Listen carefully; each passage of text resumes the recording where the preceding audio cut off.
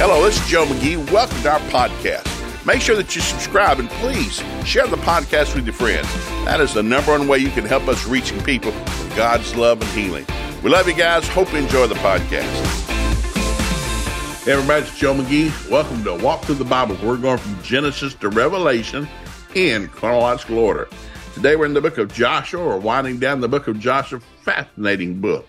If you just went there and just took a week and just read through there, it would just bless you. God is so detailed. Doesn't leave anything out. Doesn't leave anybody out. Got the hairs of our head numbered. God's trying to bless everybody, but we need to receive it. So we're in Joshua chapter 22. People ask us on for a title. So I said, well, basically today's about they're going back home. They had a home. They sinned. They got driven out of their home. They repented. They came back home. They sinned. They got driven out of the home. They repented. They came back home. So this one's coming back home stories today. They're coming back home. They never should have left. They're coming home. So this chapter 22 of Joshua, verse 1, read it from the New Living Translation.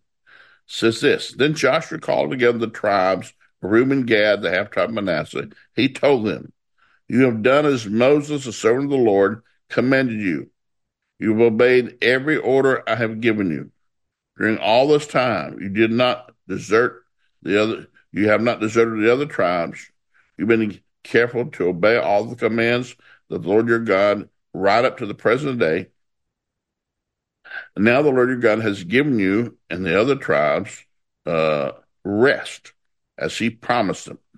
So go back home to the land that Moses, the servant of the Lord, gave you as your possession on the east side of the Jordan River. These are the ones that went over to the west side to help the other tribes get their land.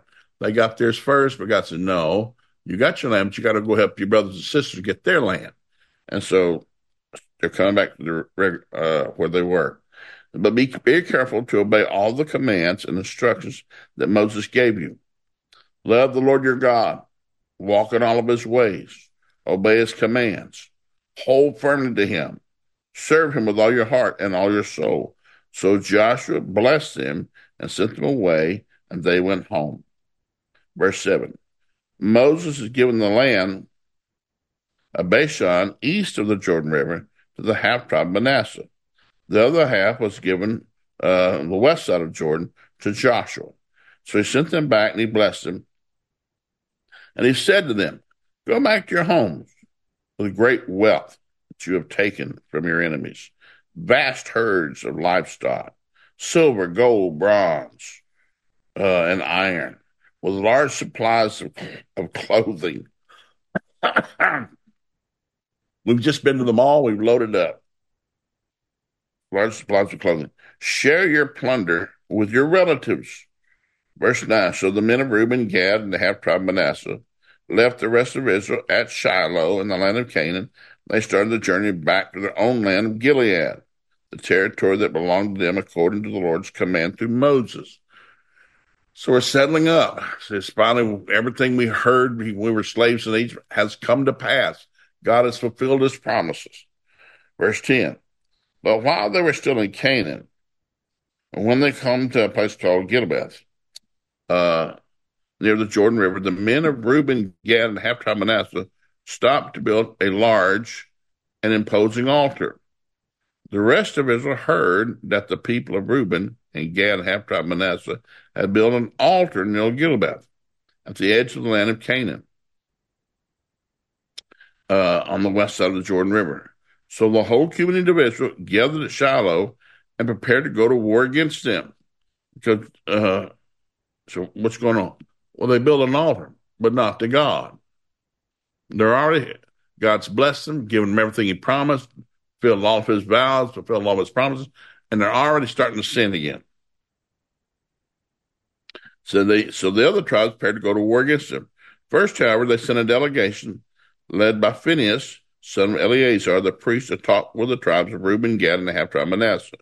In this delegation, there were 10 leaders of Israel, one from each of the 10 tribes, each with the head of his family and the clans of Israel. When they arrived in the land of Gilead, they said to the tribes of Reuben, Gad, and the half-tribe of Manasseh, The whole community of the Lord demands to know why you are betraying the Lord God of Israel. how you could turn away from the Lord and build an altar for yourselves in rebellion against him. What was our sin at Peor not enough? In this way, are you not fully cleansed? Even after the plague had struck the entire community, and yet today you are turning away and following the Lord. If you rebel against him, the Lord today, he will be angry with all of you tomorrow. That's pretty simple. What are you doing? How did you go stupid so quick? Verse 19. If you need the altar because the land you possess is defiled, then join the rest of us, the tabernacle of the Lord, where it is situated, to share with us. But do not rebel against the Lord by building an altar other than the true altar of the Lord God had us build. Didn't divine anger fall on the entire community of Israel at Achan, when Achan did what he did, a member of the clan of Zerah, sinned by stealing the things set apart for the Lord? He was not the only one who died because of his sin. And the people of Reuben and Gad and the half-tribe Manasseh answered the heads of the clans of Israel. The Lord, the mighty one, is God. The Lord, the mighty one, is God. He knows the truth, as Israel may know. We have not built an altar in treacherous rebellion against the Lord. If we have done so, do not spare our lives this day. We have built an altar for ourselves, turn away. We have built an altar for ourselves, turn away from the Lord, to offer burnt offerings, grain offerings, and peace offerings. May the Lord himself punish us. He said, listen, we didn't do this with a bad attitude. The truth is, we built the altar because we fear that in our future, your descendants will say to ours, what right do you have to worship the Lord, the God of Israel? The Lord has placed us on the Jordan River as a barrier between our people and your people of Reuben and Gad. You have no claim to the Lord, so your descendants may prevent our descendants from worshiping the Lord. So listen, the altar's going to be on the other side of the river. Our land's on this side of the river. We got our land first. We crossed the river to help you get your land. Then you've got your land. Come back to our land. But the temple's on your side of the land. So we need something over here on our side of the land to worship. They're very self-justification. So we decided to build an altar, not for burnt offerings or sacrifices, but as a memorial. It will remind our descendants and your descendants that we too have the right to worship the Lord at his sanctuary with our burnt offerings and sacrifices and peace offerings. Then your descendants will not be able to say to ours, you have no claim to the Lord.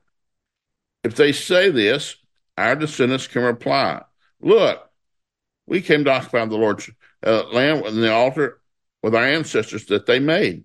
It is not for burnt offerings or sacrifices, but as a reminder of the relationship both of us have with the Lord.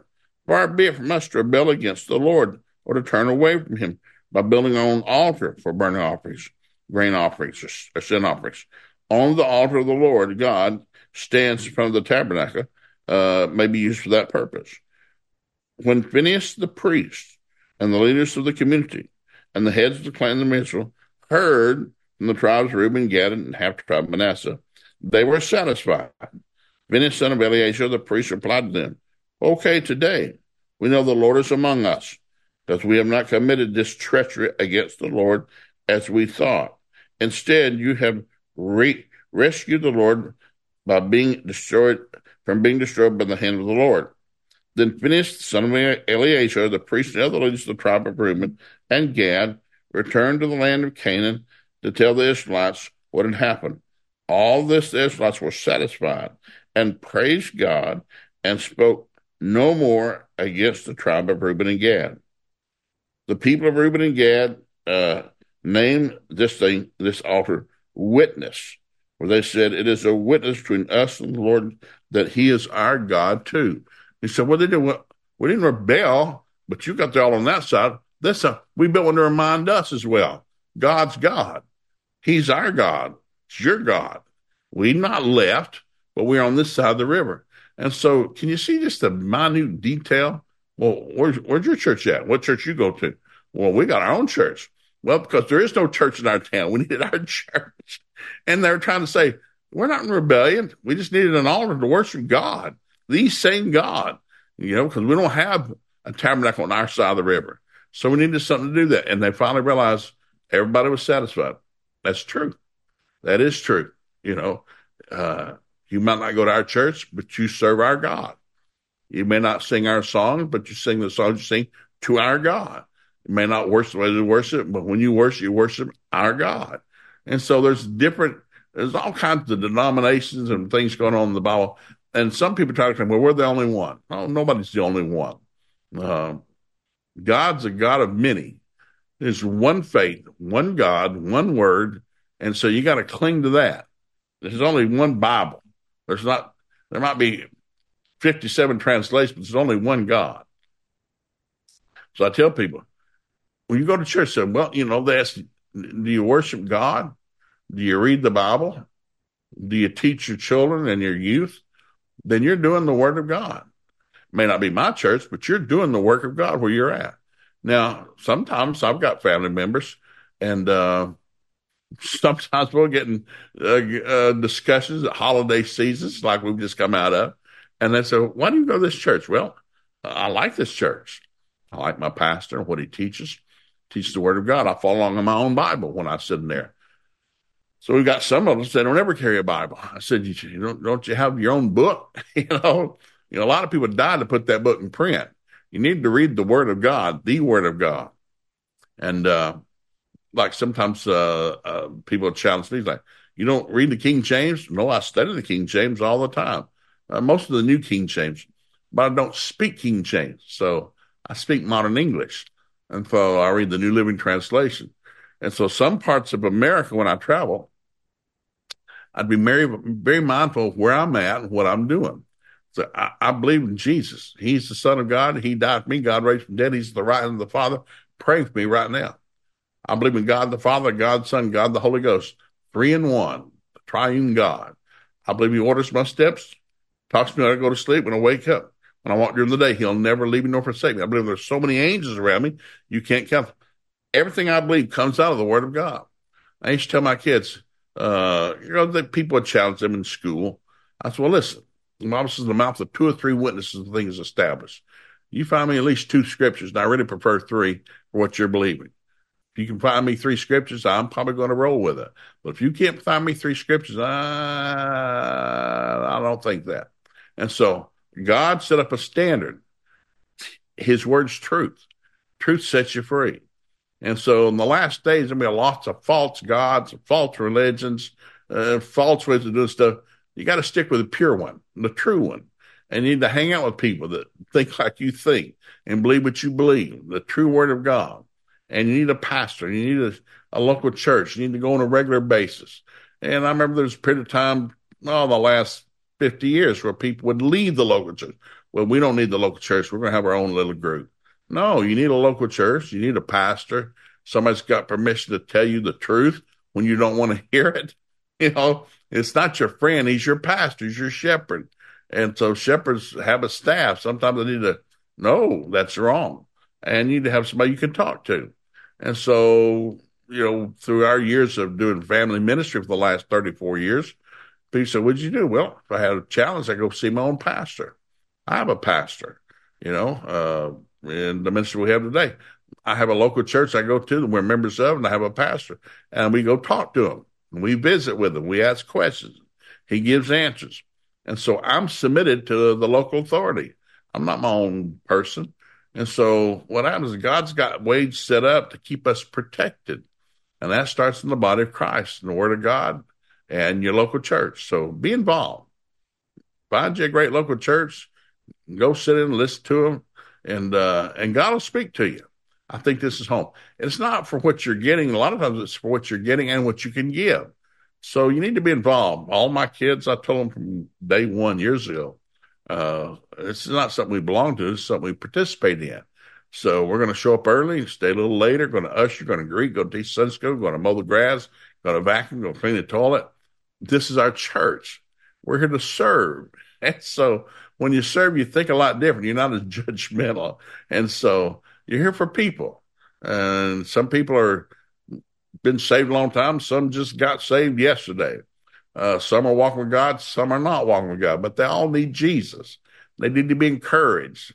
They need to be confronted, need to be edified and exhorted. That's what the body of Christ does. Let's do our job and be part of the local church. So that's what's happening right here. They're leaving the promised land, but God's not through with them. Some great things are about to happen. So stay tuned for next time. God bless, guys. Be sure to join us Monday, Wednesday, and Friday to hear more of what God can do in your life. He's got a great future for you and your family, and we're here to help you get there. Please make sure you visit Joe McGee Ministries on Facebook, YouTube, and Instagram. There you find all of our Friday funny videos and other encouraging resources for you and your family. While you're at it, be sure to visit joemcgee.com. We have all sorts of materials, books, DVDs, you name it, all there to help you, your marriage, and your family succeed.